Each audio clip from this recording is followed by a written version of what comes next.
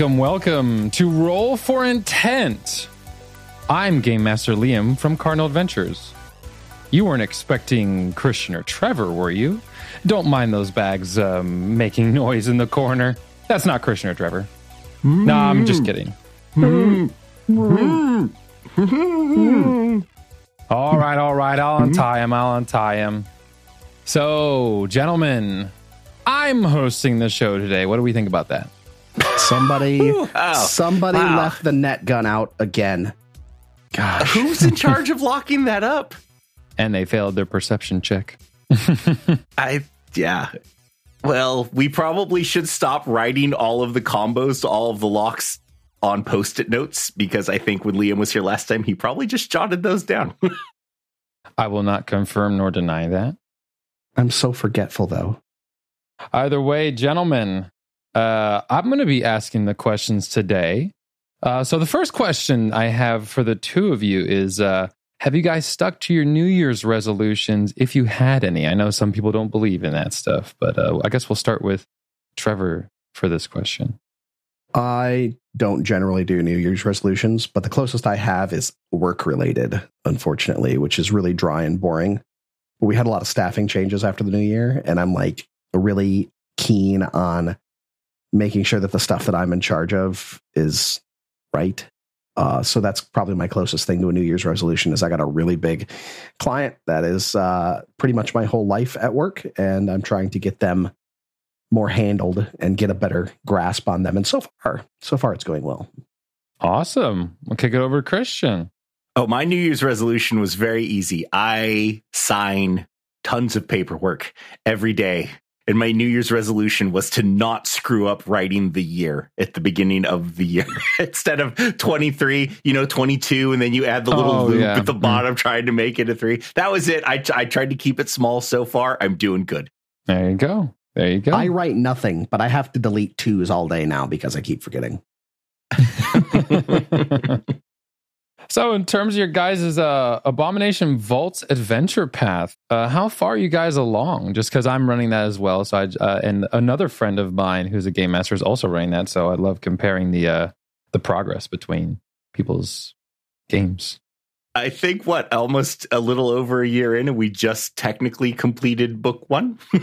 No, we're not done with book 1. Oh, my mistake. You just made it down onto the 4th floor in the most recent episode, the most recently released. We've recorded farther than that, and they're a bit farther, but we're only like 4 ahead of the release right now. We've been very, very naughty on our runway. We've kind of let it dwindle, but we just nicely, as of the released episodes, made their way downstairs. I think by the time this one releases, they will have finished the first combat that they walked into on the 4th floor, and will be engaged in another one with a really fun end to it, I think.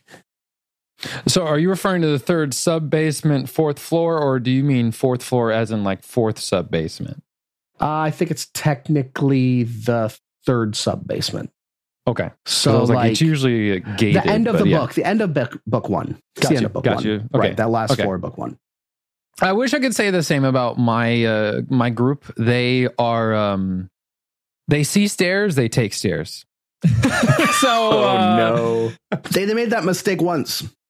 Yeah, I will say this: at least they were level 2 going into it. So because they did the beginner box into the Abomination Vaults, so at least they didn't get one shot by anything, but pretty close. Yeah. So our rogue. When they got to the first sub-basement and they have the well, he just rappelled right down the hole. Just down. No. Yeah, it was almost a big no. Yeah, that was rough. He almost bit it right there. He didn't, but it was... Yeah, they learned their lesson after that. They're not like, oh, hole, let's go. No more. Let's just go. Ironically, almost a year later, that gibbering mouther killed the paladin. Dude, Spoilers. That thing, well, we won't tell him what floor it's on, but let's just say that thing almost one-tapped our frontliner. And because he's playing one of my homebrew, because I made the samurai from 1st edition, which, slight variance to a fighter, but it's pretty much a fighter with, instead of like a fortitude, reflex. It's will fortitude based, so it's more charisma focused than it is, just pure raw strength. But not either way. Got one tap by that thing, and it was like, oh, everyone's like, okay, we are leaving. So in the Malevolence adventure, the gibbering mouther that's printed in that adventure is printed incorrectly. So the engulf action that lets you move up to twice your move speed and engulf something is printed as a single action in that book.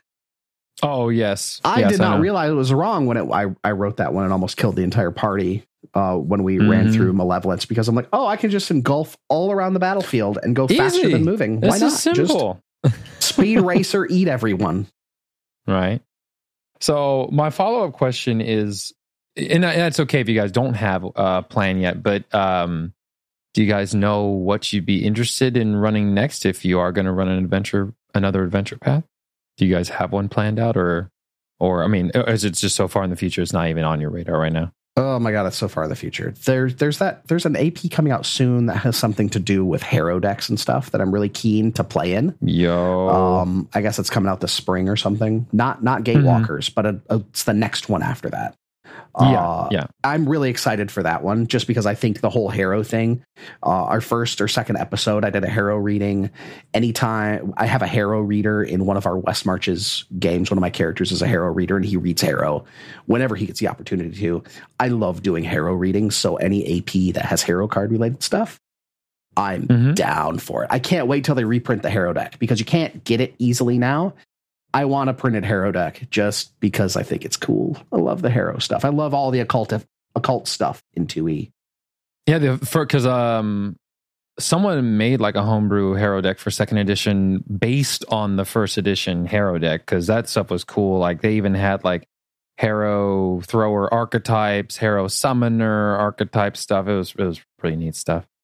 But all right. Well, any Christian, would you have any is there anything you would want to see run next, or anything you'd be interested in running or seeing afterwards? I do most everything homebrew as far as like adventures. I haven't ran a published adventure forever. I think the only one I've really run for Pathfinder second edition is the Fall of Plaguestone, just to help get people acclimated to stuff. It's a short, simple adventure, and I've run that for a couple of people in the Discord and some of my home games. But other than that, I normally stick with homebrew. I have way more fun doing that than I do with the published adventures. I kind of enjoy that aspect of allowing the characters to play with the world as much or as little as they want. And I've played with such different people over my lifetime. I have some that they don't even leave town. They're like, this house is empty. Is it for sale? I want to buy this house. I want to live here. You're like, okay, the adventure path doesn't work that way. Like, you can't stop. We have to keep playing. But I can mutate a home game into anything to keep that, keep things interesting and stuff like that. So that's one of the things that drew me to Abomination Vaults, actually, is because the story is so light. It's one place. And it's in one place. And honestly, it's in one place, really close to Absalom, really close to a lot of other stuff. And the story is not world ending, right? No. One of the reasons that we are 74, 75 episodes in and haven't finished book one is because I add a lot of stuff, because I think this would be cool to talk about, or I grab stuff from later in the adventure and push it forward because I think it's a cool story hook.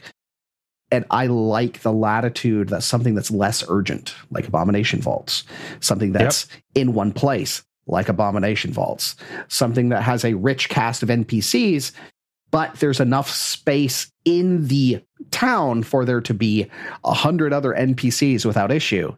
That's why it's so good. Yeah, Atari is an awesome, and I think it's actually one of the reasons why even 5e, like when they put it up for 5e sale, it just did so well, because it's just like it's everything is just condensed in this one awesome little spot. But, right. It's you can get up to level 10 items there, and you're close, and level 10 consumables. You're so close to Absalom that it's a day and a half to get to Absalom. You could have a little shopping fun party to Absalom. You could Link up. I've got some stuff in store for our game that may end up leading the characters to Absalom eventually. So nice. There's a lot of design space to be had if you are a homebrewy GM in some of these Paizo adventure paths, like Abomination Vaults, that are more sandboxy. A lot of people are like, oh, it's a mega dungeon, there's no RP. Well, that's if you want to be lazy and just run it as is. Sure, a lot of people are into that. But there's a lot of stuff going on, not only in the dungeon, but in the town and the surrounding area, the Troubles in Otari stuff, the beginner box stuff. You could pull in some stuff from Extinction Curse if you really wanted to. There's a lot of cool stuff that you can do in and around Otari. People should not sleep on Abomination Vaults just because it's a mega dungeon. Mm-hmm. Well, and I also don't think it's, it sounds like a lot, 70 some episodes, but most podcasts kind of follow that format of trying to be between an hour and a half.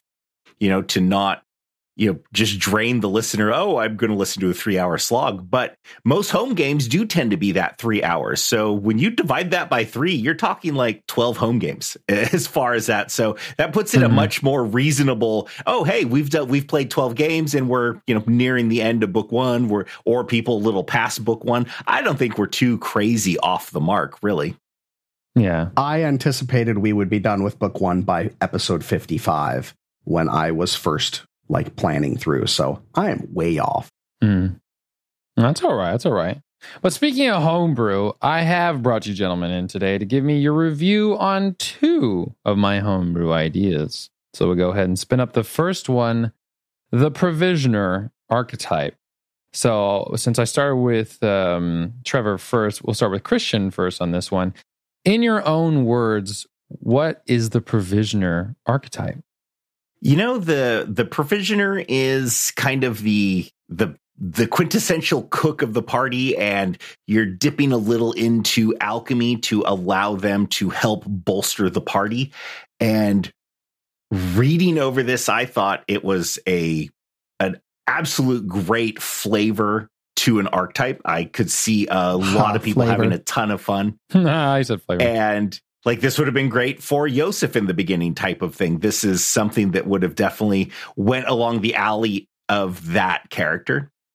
I would say there are a few things I would probably beef up a little, because looking at it, I would say it would be a hard choice to choose this because there's so many other archetypes that would give you a little more bite. But I make plenty of homebrew myself, and I definitely think it is the curse of making homebrew. You don't want to be overpowerful, and at the same time, you can't be so weak that it becomes irrelevant. And I have mentioned this so many times on our show that it's such a fine line too, and people have this tendency, oh, Paizo made it, it's fine. But Paizo just hires a lot of freelance people to do various things in adventures and things like that, and they don't vet that stuff 100%. So that's sometimes where you see things come through that you're like, oh, this is Paizo, but it's really different. And, out of, Secrets of Magic, the Shadow Signet Ring. Oh, dude. If someone made that item, dude, if you put that on the Pathfinder 2 forums and said, I made this, you would be laughed off the floor. People would be screaming, yep. That's overpowered. Yep. You're insane. No one should ever allow this. You should never make another item die in a fire. And but it's Paizo. So, okay, it's fine. And it's like, when you have things like that, it is so hard to gauge, because we were doing a review just last night of the treasure vaults, and there are items in there that were like, this is a cool item, but unfortunately, the level they have it at, I don't see anyone ever touching this, because there are so many better options at that level. Yeah, sometimes the flavor, even though the flavor is absolutely delicious, sometimes it's just not worth sacrificing whatever feat or especially if the feat can cover it, or you have a way of substituting it. It's like, I don't see it being worth it. Sometimes that juice just ain't worth the squeeze. Quick editor's note. We are all so excited to jump into this content and start talking about it that we completely forgot to explain what it was in the first place. So we had GM Liam go back and re-record the description and the overview of this archetype so that you could hear us discuss it while having some context about what we were discussing. We are very sorry, but we get real excited about this stuff. Let's get back to it. The Provisioner archetype. The Provisioner dedication, which is feat level 2, allows you to become cooking or trained in cooking lore and survival, allowing you to create adventurer's rations that essentially act as a Juggernaut mutagen or a modified version of that. At 5th level, you become expert in cooking lore. 12th, you become master. 18th, you become legendary if you do not take it sooner. You become trained in cooking lore if you weren't. If you were already trained in cooking lore, you instead become master. Satiated sleep. Feat level 3, general feat. You learn how to enhance your rations, granting the fast recovery general feat. If an ally consumes 2 rations within 24 hours, they regain twice as many hit points from resting. Nature Connoisseur, feat level 4, skill feat. Prerequisites Provisioner and Forager is required. You can use your cooking lore instead of survival to use the subsist activity. You can forego the roll and automatically succeed if you spend 1 hour using the subsist activity with cooking lore. Captivating Morsel, feat level 6, prerequisite Provisioner dedication. Essentially, the smell of your food is so enticing that you can use it to create a diversion using your cooking lore. Credit to TDH Smith on Reddit for that one. Spicing things up. Feat level 8 requires Provisioner dedication, Nature Connoisseur, and Master in cooking lore. When you successfully subsist using Nature Connoisseur, you can find spices to enhance your adventurer's rations to act as an indoor element spell. And if you're legendary proficiency in cooking lore, it increases to the 5th level indoor element spell. Finger Looking Good, feat level 16. This allows your legendary cooking lore, and you learn to create the ultimate traveling food, allowing your adventurer's rations to be not only used for temporary hit points, but for straight up hit points instead. Last but not least, the adventure rations, item level 2 or beyond. Activate 10 minutes interact. The taste of good food reinvigorates your sense of adventure. You regain temporary hit points for list duration. Type lesser level 2, you regain 8 temporary hit points for 1 hour. Moderate level 5, 14 hit points for 4 hours. Greater level 12, 32 hit points for 8 hours. And major level 18, 48 temporary hit points until your next daily preparation. Yeah, Facts. and for the Provisioner, I would say, honestly, you would be totally fine to allow them to make one of these, what did you call them? I think they're just rations, Adventurer's rations? Adventurer's rations, to make one per level. I actually think doing one every other level, that half level, at low levels, it's, to me, it's better to take other classes to get other benefits from there. And I do not see it at all being overpowered. And then also with I believe I read in there, it was 10 minutes to consume the ration. Yeah. And I didn't understand that design creation. I thought, well, why is this not a single action? The reason for that was, so in the designer's notes, I'll just read this here. I wanted to make a traveling cook archetype for 2nd edition, and this is a result of that. I modeled my numbers for the adventurer's rations around the Juggernaut mutagen. The big difference between the two is that the temporary hit points from the Juggernaut mutagen can regenerate, whereas the adventurer's rations do not. So it's something I wanted them to use while they're recovering. So when they go into their next fight, they have a bit of a bubble before.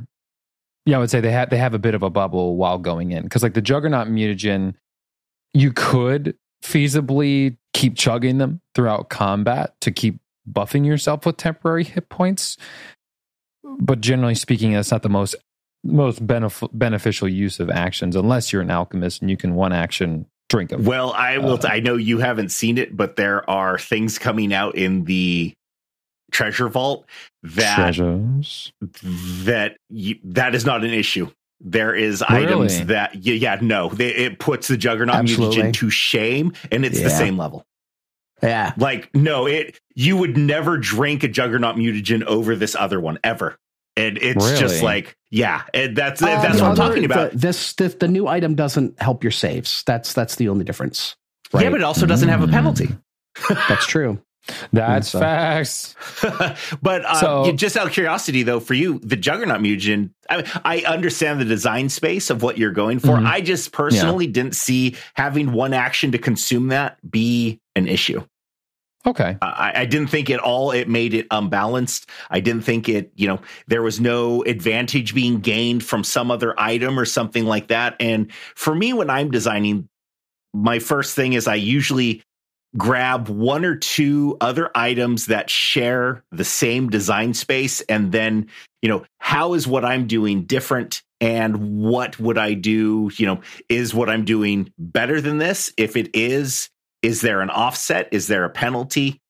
And just go from there and do the best that I can to balance. And I do want to say I really enjoyed this. I thought it was really good. I loved the feats. I liked it overall. I just thought it could get a little more oomph to it to stay relevant, because I just feel it doesn't keep its relevance.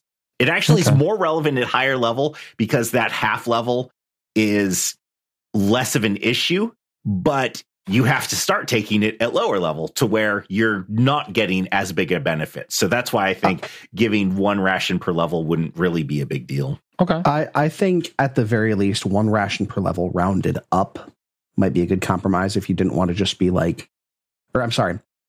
half your level rounded up might be a good compromise instead of one ration per level if you didn't want to give one ration per level, because that means that, when you hit level 3, you're going to get 2.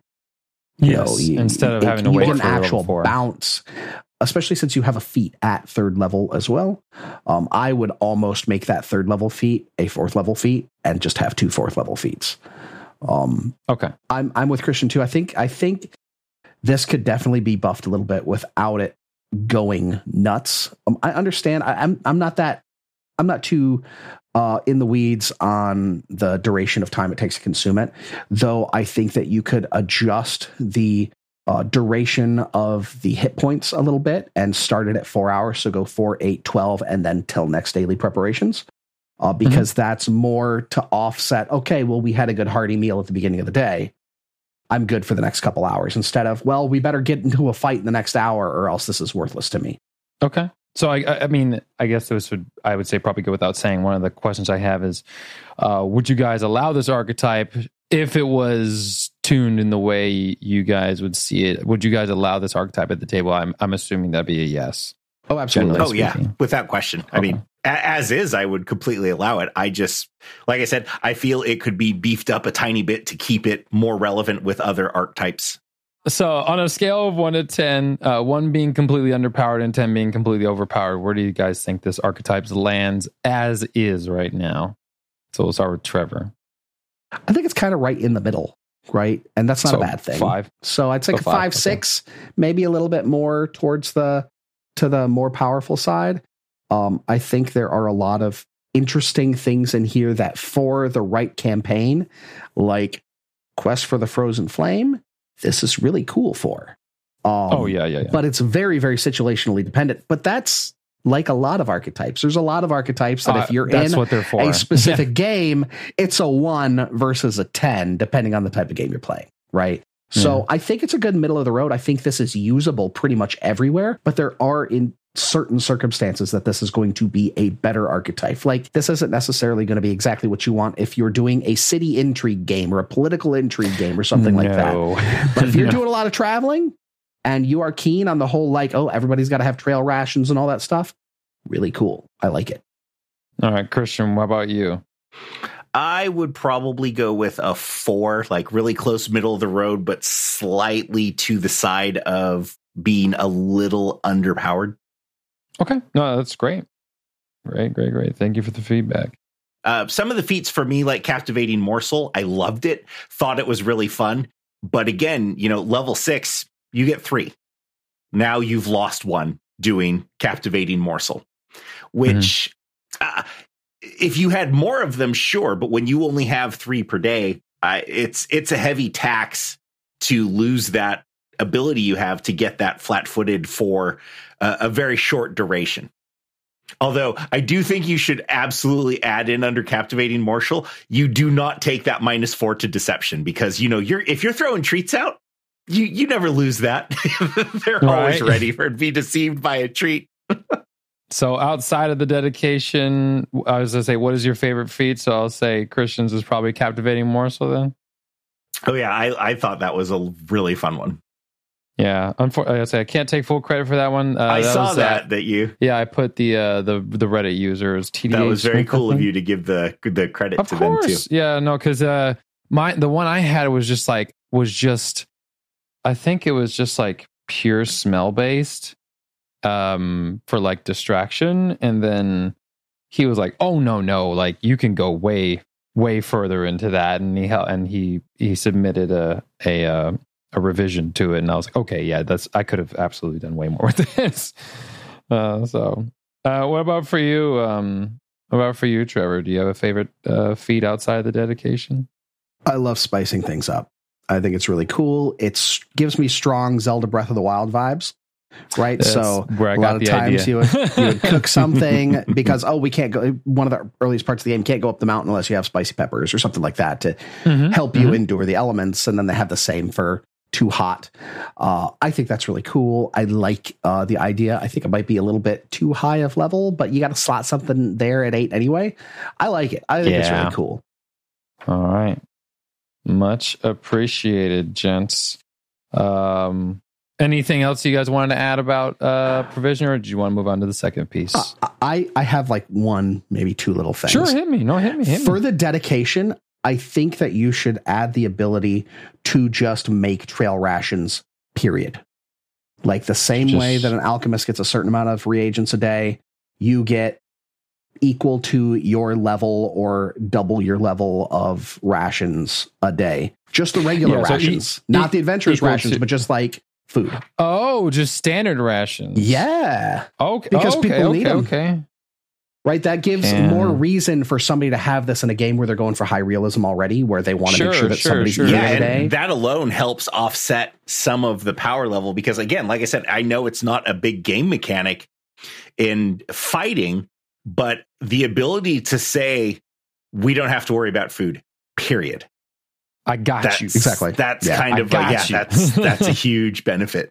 There was a feat they put in Battle Zoo for one of their ancestries, the OPAC, something. They're this porcine ancestry. Yes. And I think you should add that into here as one of their feats. They have one. I forget the name, cast iron stomach, whatever, something along those lines, but they can ingest things even while they are sickened. And this would be a really fun thing, I think, to add into this as an ability, a feat that they could take at a certain level, because people sometimes forget about that, and it can be devastating that you're, sickened. I'm going to drink this potion. Can't, you're sickened. Can't, sickened, buddy. Oh, yeah.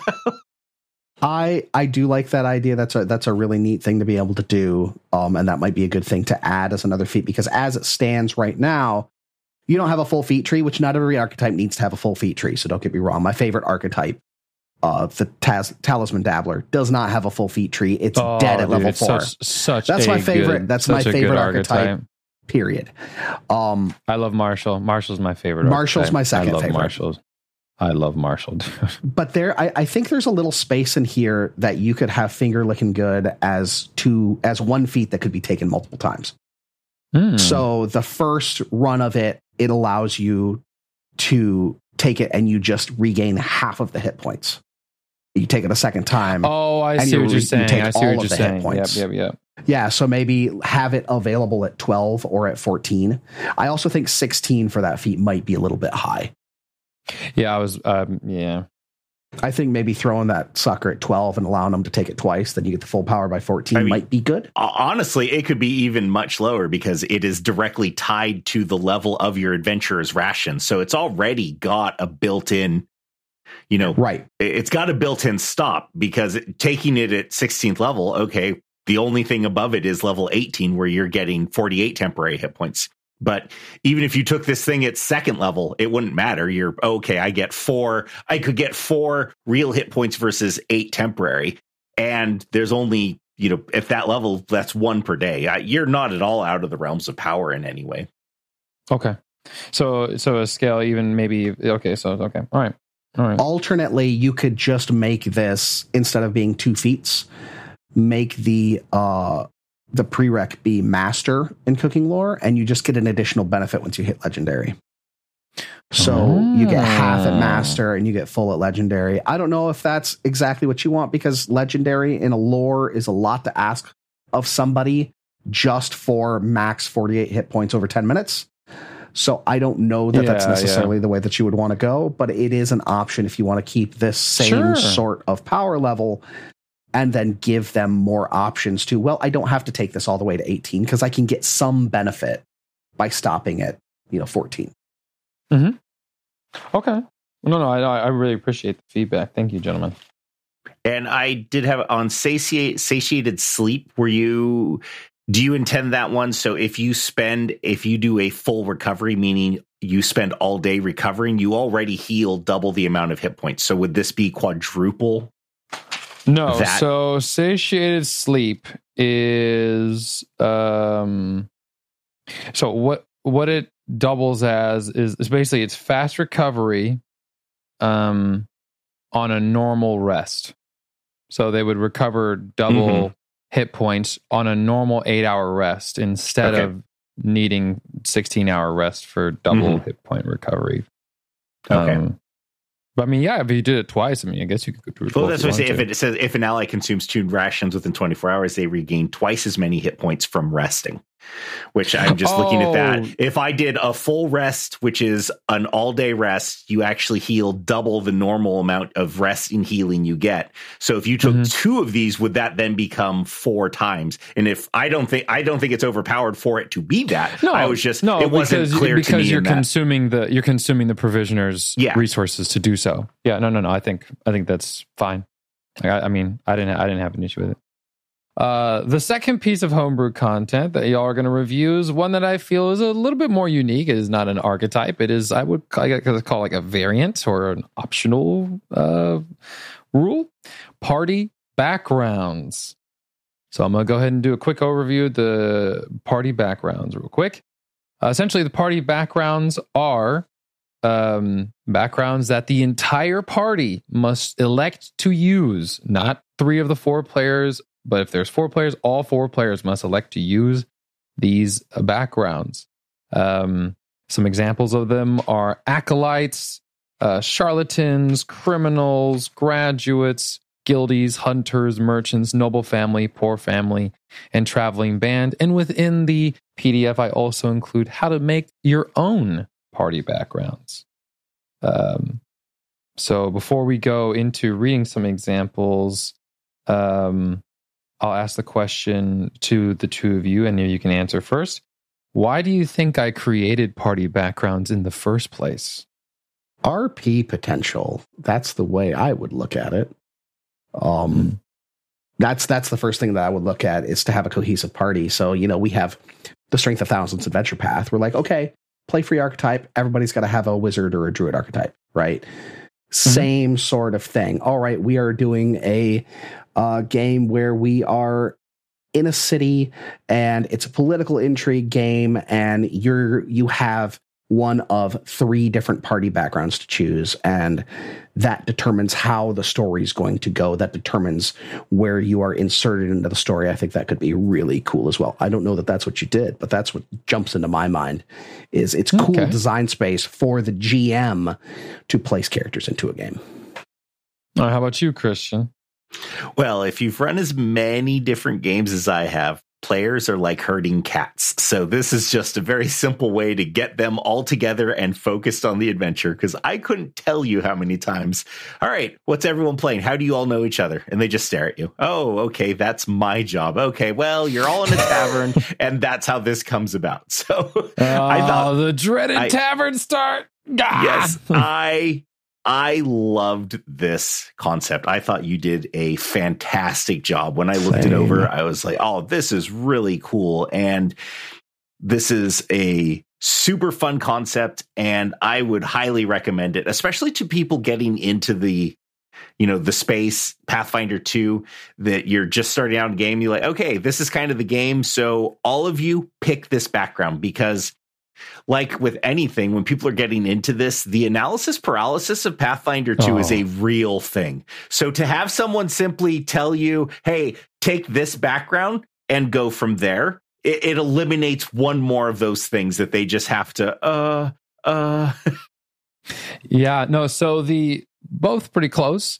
The main reason I made party backgrounds is because for me at my table, it's actually a requirement that if let's say I have 4 players, they must be paired up at the very least, if not one uniform background. And the reason for that I do that is so it's always nice to have a confidant, even if you don't fully trust them from a RP, like a social RP perspective, to where like, hey, at least, you know, if I don't like something, I have someone to bitch to about it or complain to about it.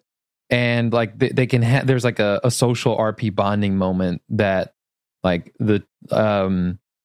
those characters can become even more bonded over, like hey, like let's say they had to kill someone in an alleyway because if they didn't, they were going to harm an innocent person, and so they did so in that person's defense.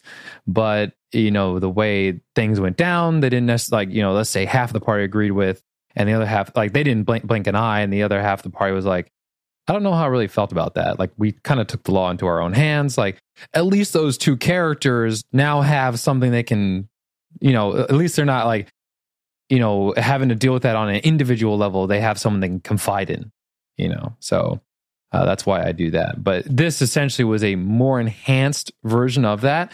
And what's interesting is I kind of feel that the party backgrounds are useful from what you were saying, Christian, where you have a low skill, like if you're new to this game and like, you know, you're what I would call like your skill ceiling or like how familiar you are with the game is very low in terms of like what, you know, how much you know. This is something that's one, especially if the game master is very new, can just say, hey, everybody picks this, you know. But then when it kind of comes full circle, like when you are, you know, like if you're playing with friends you've played games with for years, it almost feels like it's almost like a challenge, like, because especially like some of the players I've played with that have been playing for, you know, well over 8 years together, you know, they love the idea, or when I presented it to them, they're like, oh my gosh, we should do this for our next campaign where we're all part of a noble family. That's like, why didn't we not think of this before?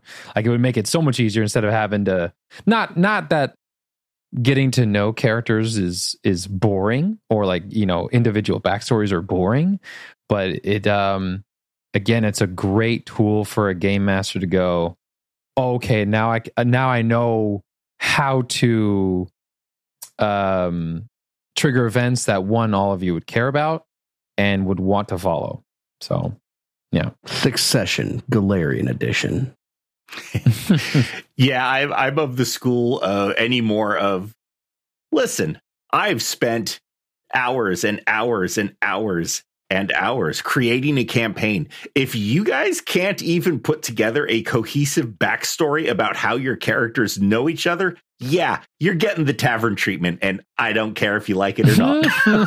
So I kind of did something like that in Abomination Vaults, but where I in Roll for Intent in our show, where I chose to pair the party members up with one another in the first episode. I'm telling you, man. So I made that happen in RP because, like, somebody said there was somebody that was there for a quest. Somebody was invited to the town in order to find somebody, right?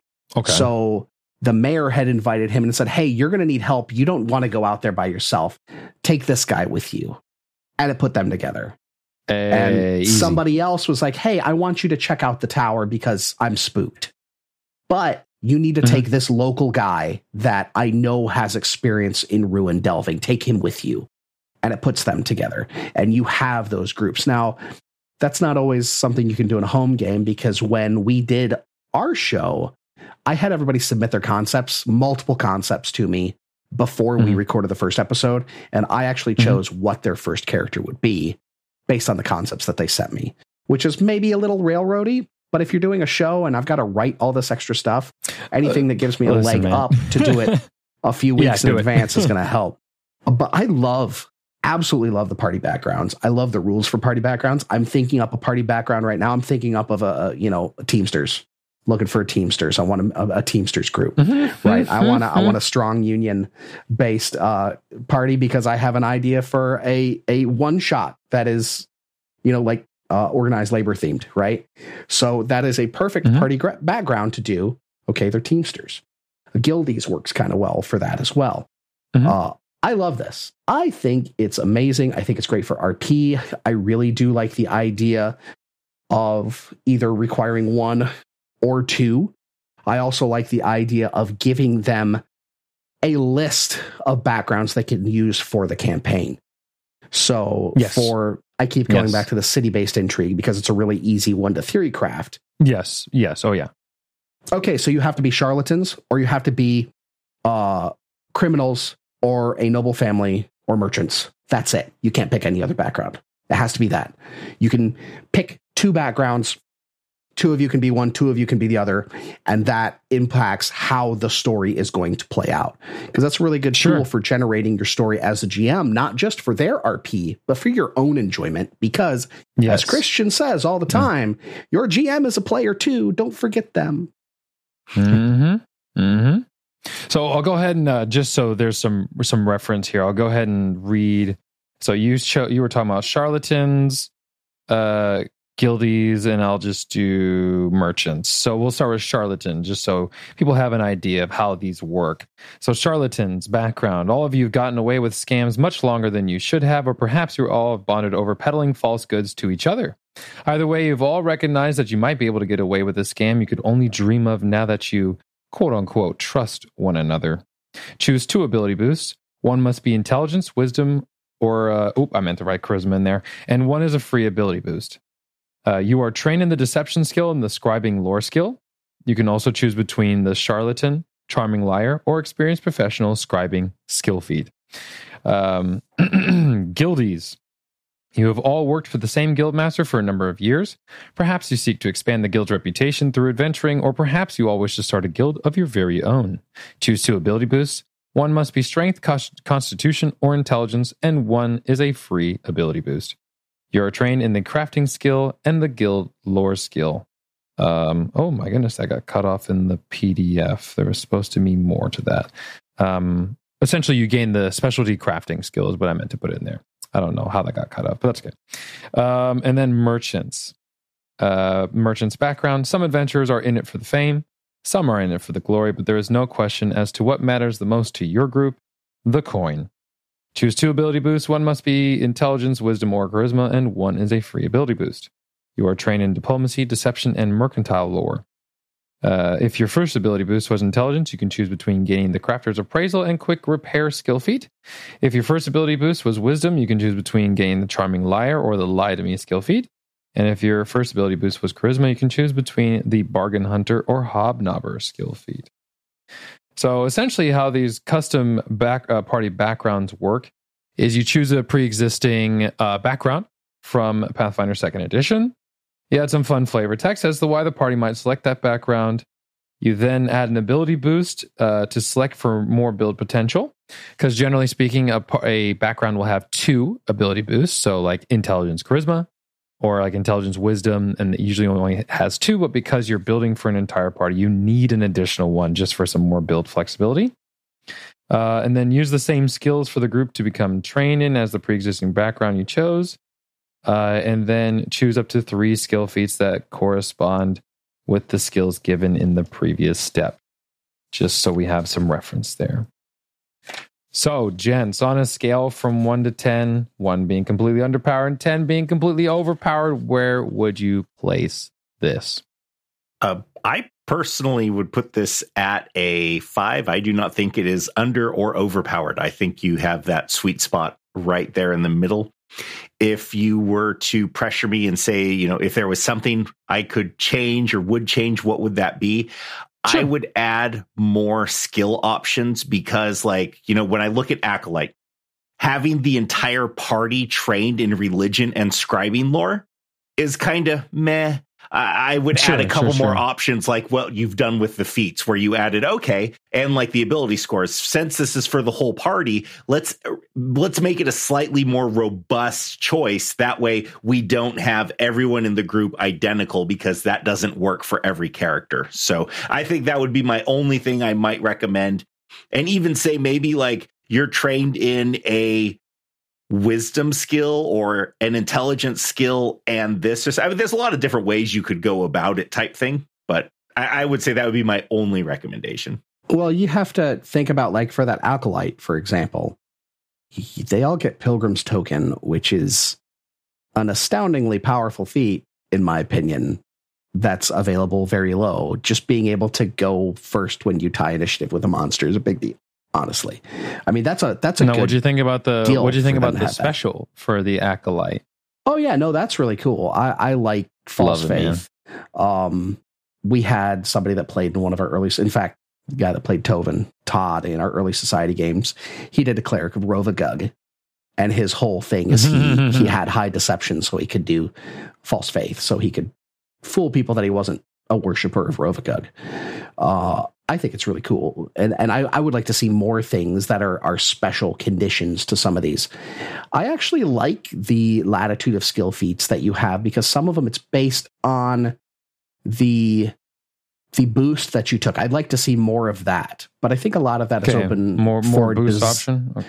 Yeah, more skill options that are tied to the boost that you take. Because skill that feats allows based on boost. Yeah, skill feats based on boosts. Maybe even the training based on the boost that you take. I know that there's a little unevenness in some of these because you do have Acolyte that only gives you religion and scribing lore, but then you go down to I think it was Charlatans.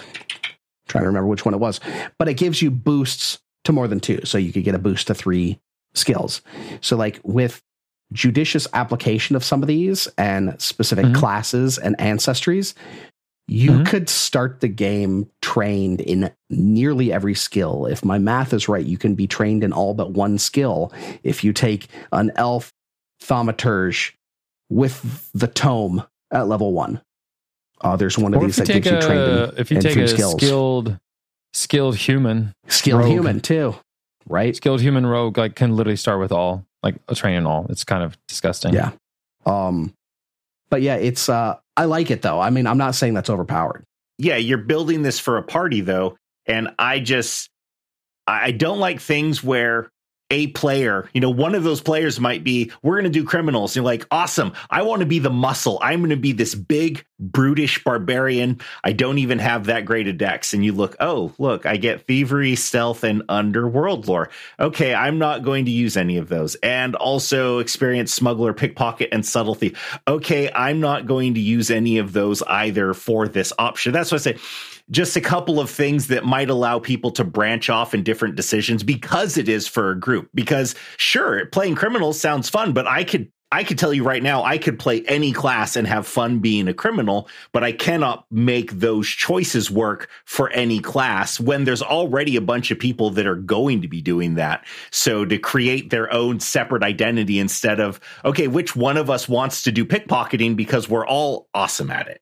Okay. No. Okay. That's why I like the idea of getting your skills or your skill feats, your skill boosts based on the ability boost you take.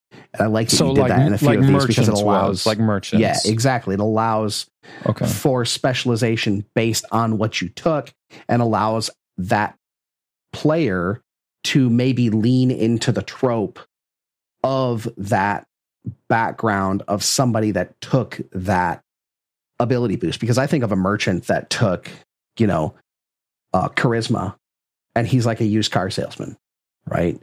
Or one that bargain hunter.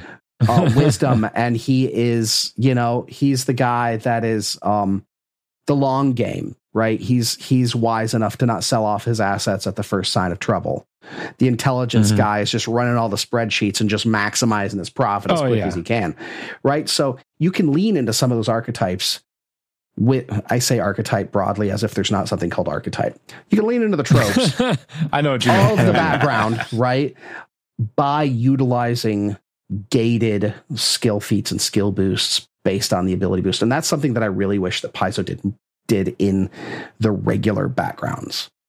And a lot of people will say, oh, that's dumb because it pigeonholes you. I really don't think that it does. I think the whole idea of a background, and I think the idea of a background should be more RP focused than it should be mechanics focused. I think that the mechanics should serve the RP, not really necessarily the other way around in the case of backgrounds. So I agree with Christian, but I also disagree with Christian on this one. No, you're fine. You're fine. No, I mean, because like the thing for me too was the reason I love the idea of a party background is because it should serve as the, like, how I put it, if you have a group of, like, let's say you all are noble family, that's not something you just can choose to not be anymore. Like, generally speaking, like, it's something that's gonna really be the glue to the party. You all were, whether or not you care, if you were all graduates, whether you cared that you graduated or your mom and dad made you go, you all were graduates, and you all are D's you get all degrees, are in it together. baby. Yeah, D's get degrees, exactly. And so it's it's one of those things where it's like one of the RP versions of what I love about them is like, it's something that, whether or not you choose to be in the future, it's something that can permeate, or like it's a decision that can permeate through the rest of the story. And again, the game master is going to be using it for the story. If you're choosing to use a rule set or an option like this.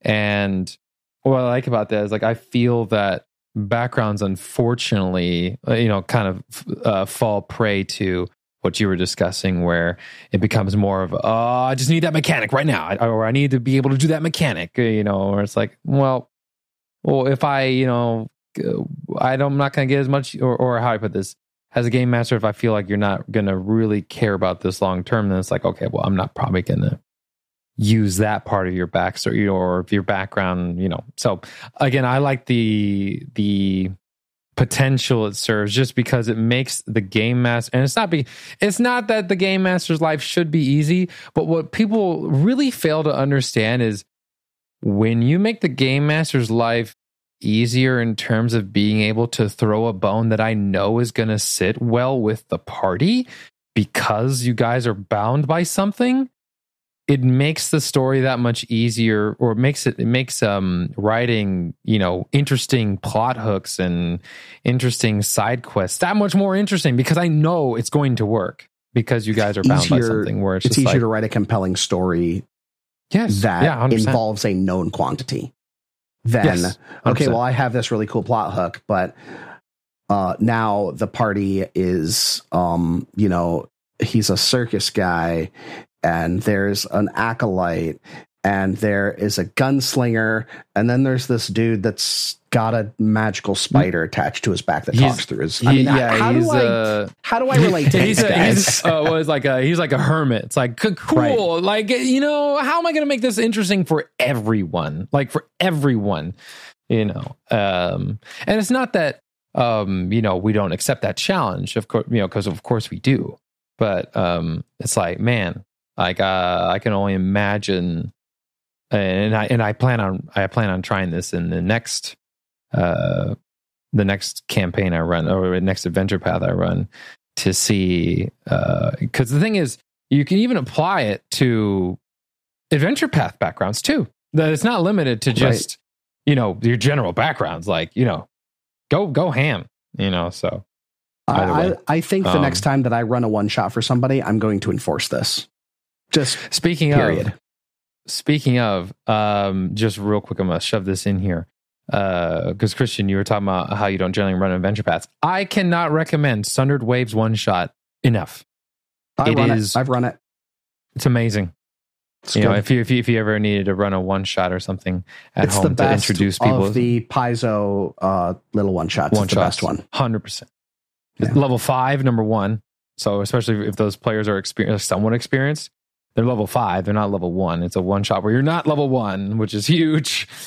So either way. So how I put this, I mean, I think you guys pretty much answered this question, but just for the clarity, so would you guys ever encourage your players at your tables in future content to use this? I guess I'm more interested to hear Christian's answer, so I'll have Christian go second because he's the homebrew GM. So Trevor, you're up first. Yes, 100%. I will use this next time. I will shamelessly use this next time I run a one shot that's not structured. Like if I'm like, hey, let's play a one shot to record as a palate cleanser or something. Absolutely. I think this is great. If I'm ever going to be doing a Twitch stream or anything in the future for charity, we've done those in the past. This is one of those things that if I'm not GMing, I'm going to recommend it to the GM because this is such a powerful tool for generating a story quickly, for generating chemistry quickly. And when you're playing one 4 to 5 hour game, you need all the shortcuts you can get to make your story compelling, your characters relatable, and to provide the glue for the story that you're putting together. So before Christian answers, would you ever recommend this for a long term, like an Abomination Vaults run? I would have more trouble recommending it for that, simply because while it serves the party at the beginning of the game, as it goes on and characters die, it's hard for you to be able to say, okay, well, you have to get another person from your noble family to join this adventure. Well, why weren't they here before? Oh, because they were busy. I mean, I would have more trouble doing that because they were doing silly. Exactly, they were doing things. This is Billiam's brother, Philium. No, and then they make the same character. I would not necessarily use it for that. I think this is much better served for a one shot or maybe a really small even story a module arc. Or adventure. A module, yeah, exactly. A module or an adventure or something like that. I like it. I don't see the level of storytelling benefit to a long form game unless you are going to continually require that background for every character coming in, which if you can make it work, make it work. But I think it's hard to make that work. No, that's fair. That's fair. Thank you. All right, Christian, let's hear it. It would completely depend on the adventure, honestly. Like, if there was a pirate one and we're doing a pirate adventure, yeah. If you're doing some kind of something like a Harry Potter, you went to this magical academy and now you still work in this capacity with it, then graduates, hands down, yes, everyone take this. This is going to be great for your characters. I would have a problem telling, and just this brings me back to what I already said. I have a problem telling a player you have to take this when I know 100% it will not benefit their character at all, and they would never have chosen it on their own. So, if we're looking again, if it acolytes, well, okay, I want to be this brawny, beefy guy that isn't concerned with any of this. So I would much rather have warrior, and I'm kind of the guard around here, and to tell them, nope, you've got to take acolyte. That in itself kind of pulls them away from it. If they're a new player, I will say, there are lines in the sand when you've been playing these, if you've been playing TTRPGs for, say, like you said, you have people then playing 8 years. So like 5 years and under, you were very concerned. I want to do what I want to do. But then you hit that maybe 8 to 12 year range that you're like, oh, yeah, no, I enjoy the challenge. I'll play. I want to play this, but I can work it into what you want to do. And then you hit that 12 year plus where they're literally hand me anything. I will play it.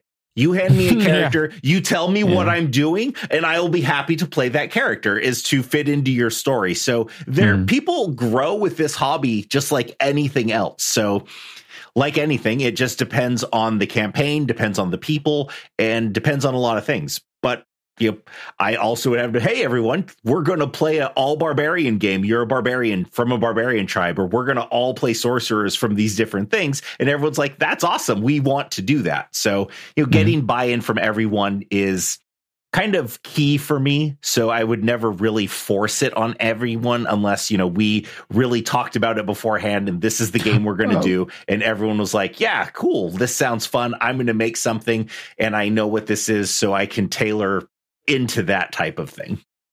Oh, 100%. It'd be an optional system, of course. 100% optional. Yeah, not required. But yeah, I think, like I said, I think it's just a fun thing. If everyone, I love it. I think it's a yeah. fantastic concept. I like writing. It's really cool. Adventures that are tailored to, like Christian said, all barbarian or all orcs or something like that. I love that stuff. All love barbarian. That stuff. We're going to play Barbie's Dream House. All barbarian. Mm-hmm. But yeah, I love the idea of a more homogenized group for a few reasons. One of them being that it makes the game more interesting because they don't have the tool set necessarily available to them. Okay, well, when everybody smashes, not every problem can be not every problem is going to be a nail. So they have to figure their way out of those situations where they can't smash their way out. Same thing with a wizard. You might not be able to think your way out of this problem. Yeah. All right. Well, gentlemen, that is all I have for the, I want to say, first of all, thank you for letting me take over your show and host you guys. I don't think we had a choice. It was a blast. Honestly. Well, he knows food traps work on me, so this is you just poison the food, set it out, and yeah, I go down like a shot rhino.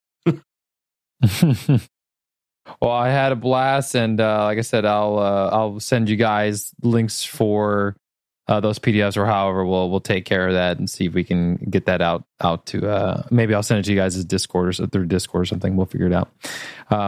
Either way, thanks for letting me take over your show and host you guys. Any other final words before we dip out? Oh, it was a pleasure. I always enjoy having you on and love your content. Everyone, please check out Cardinal Adventures. Liam's got a lot of stuff going on. He's running podcasts. He's doing YouTube stuff. So please check him out. Absolutely. Check out his quest for the Frozen Flame game. I think you get your Abomination Vaults game. Go for it. Check it out. Thank you. Well, I'm GM Liam. And I'm Trevor. And I'm Christian. And this has been Roll for Intent. Bye, y'all.